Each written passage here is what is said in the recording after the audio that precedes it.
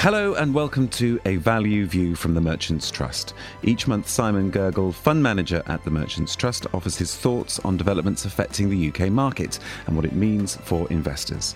In this month's podcast, Simon takes a look back over the year so far and offers his thoughts on the major events that have taken place in UK equity markets and what we might expect for the rest of 2018. So, Simon, what have been the overarching themes? Well, thank you, John. It's been a fascinating year. We've had a lot of interesting developments on the political scene, everything from potential trade wars with the Donald Trump presidency. We've had enormous uncertainty over Brexit in the UK. And indeed, in Italy, we've had significant electoral changes there and populist government coming to power. On top of that, we've had quite an uncertainty about economic growth in the UK. The first quarter was quite weak, particularly affected by the weather. Second quarter looks better, but it hasn't been particularly strong. And we've had a third theme has been M&A, mergers and acquisitions. I think because the UK stock market has been relatively out of favour with international investors generally, valuations have been quite modest in the UK. We have seen a number of investors come into the UK, and so we've seen a rise in acquisitions and takeover approaches for British companies. So those are three of the quite significant themes that we've been monitoring and trying to take account of. And that third point, M&A activity, are you seeing that as a driver in opportunities then for investors? Yes, I mean, it's very hard to invest predicting M&A specifically, but I think as a general rule, when you look at the UK stock market and the valuations, the fact that many companies in the UK are trading significantly lower valuations than their international peers, I think is attracting interest, and I think that will probably give an underpinning to the UK market, more so than maybe other markets. So M&A, political issues, and of course question marks over growth. How are you positioning the trust in response to these challenges? Well, I think the important thing to always remember is that it's very hard to predict politics and what might happen, and there are many different scenarios and different potential outcomes. So we always have to try and keep a diversified portfolio, spread the risks, and have a number of different companies and different investments in different sectors and industries with exposure to different markets around the world, which should give you some element of protection or resilience if a particular event happens.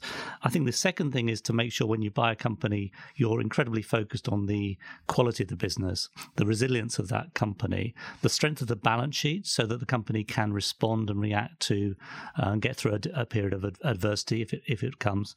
And really, so our investment process is designed to understand the strength and quality of companies and the resilience of their balance sheets. Now, the Trust recently refinanced a loan originally taken out in 1987.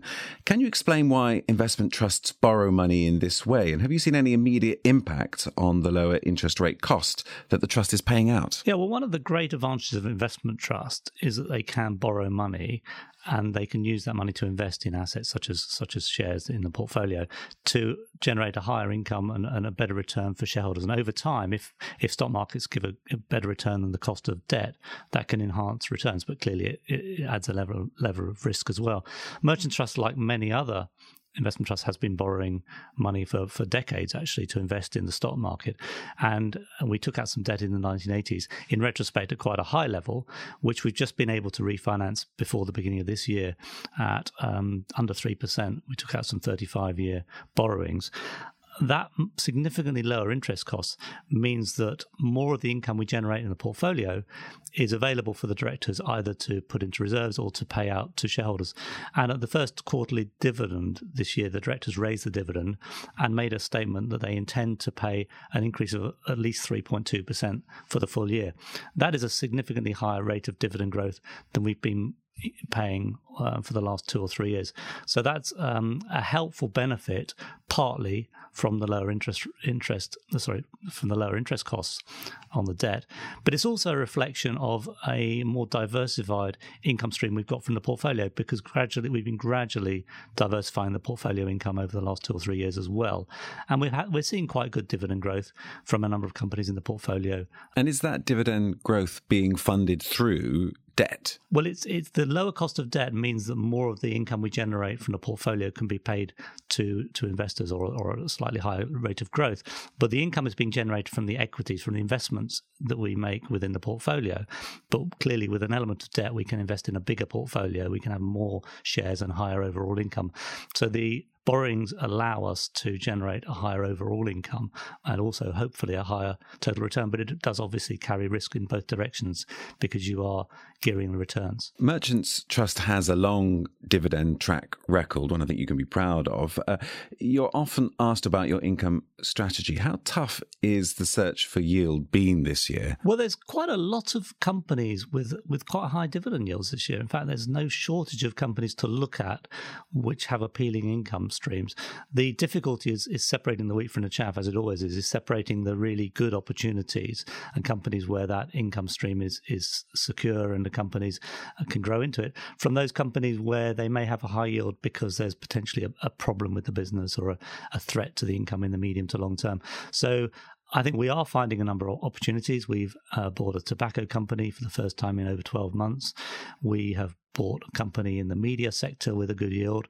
So we are finding some good opportunities, but there's equally areas that we are not investing in, a number of companies that we have decided, even though they've got a good yield, they're not attractive for other reasons. And are you seeing some of those traditional bellwethers of the index, so the likes of the hydrocarbon companies, are they returning to perhaps one of their more fundamental roles, which is to provide good, steady, consistent, strong dividend? Yes, it's quite interesting that 2 years ago the stock market was concerned about whether the big oil companies in the UK would be cutting their dividends, and we've just seen the first one of them actually raise their dividend recently for the first time in many years.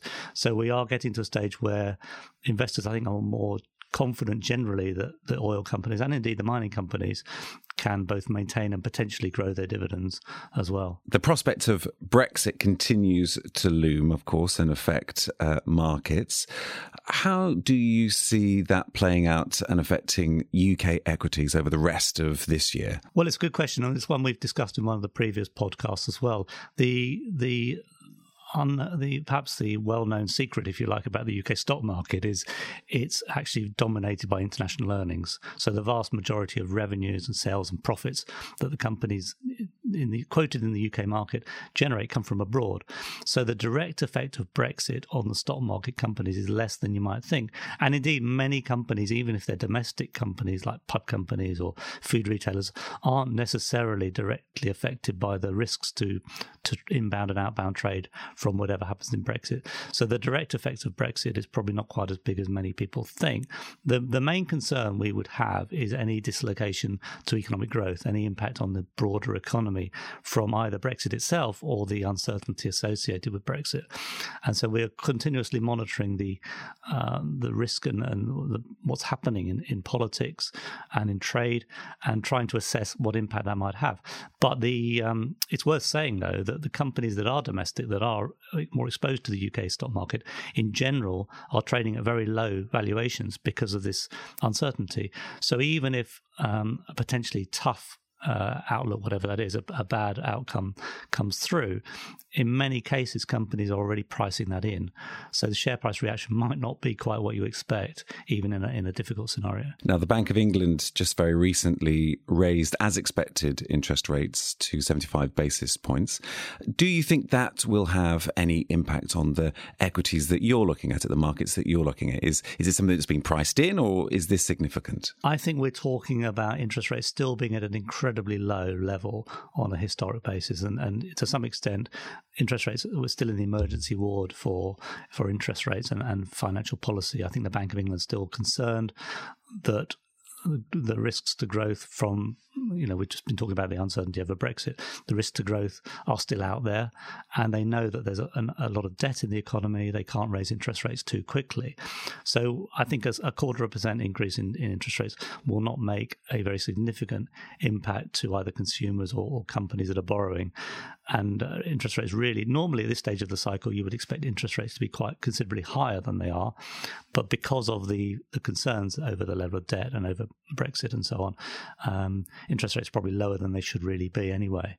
So no, I don't think it's a major concern for us or for the markets. So you're not one of those people that thinks that the uncertainty over growth, conflicting figures that we're seeing over the growth prospects for the UK economy, you don't think that that's too much to worry about when it comes to where rates are currently? I think rates are lower than they would be because of the concerns over growth and potential issues to growth.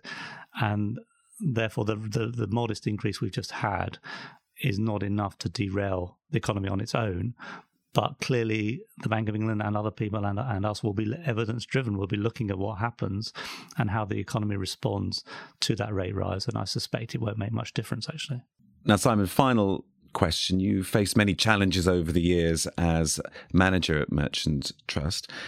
How tough has it been to stick to your proven strategy? And how do you know when to take profits when markets are buoyant, particularly in a volatile political climate? Well, in times of uncertainty, we tend to stick to what we know best, which is the analysis of individual businesses and the valuation of individual companies. So what we try to do, as we always try to do, is to look at the specific investment case, investment reason for owning a company. Has that changed? Has it not changed? Is it still intact? And when does the valuation start to get to our target price or to a level we think is full?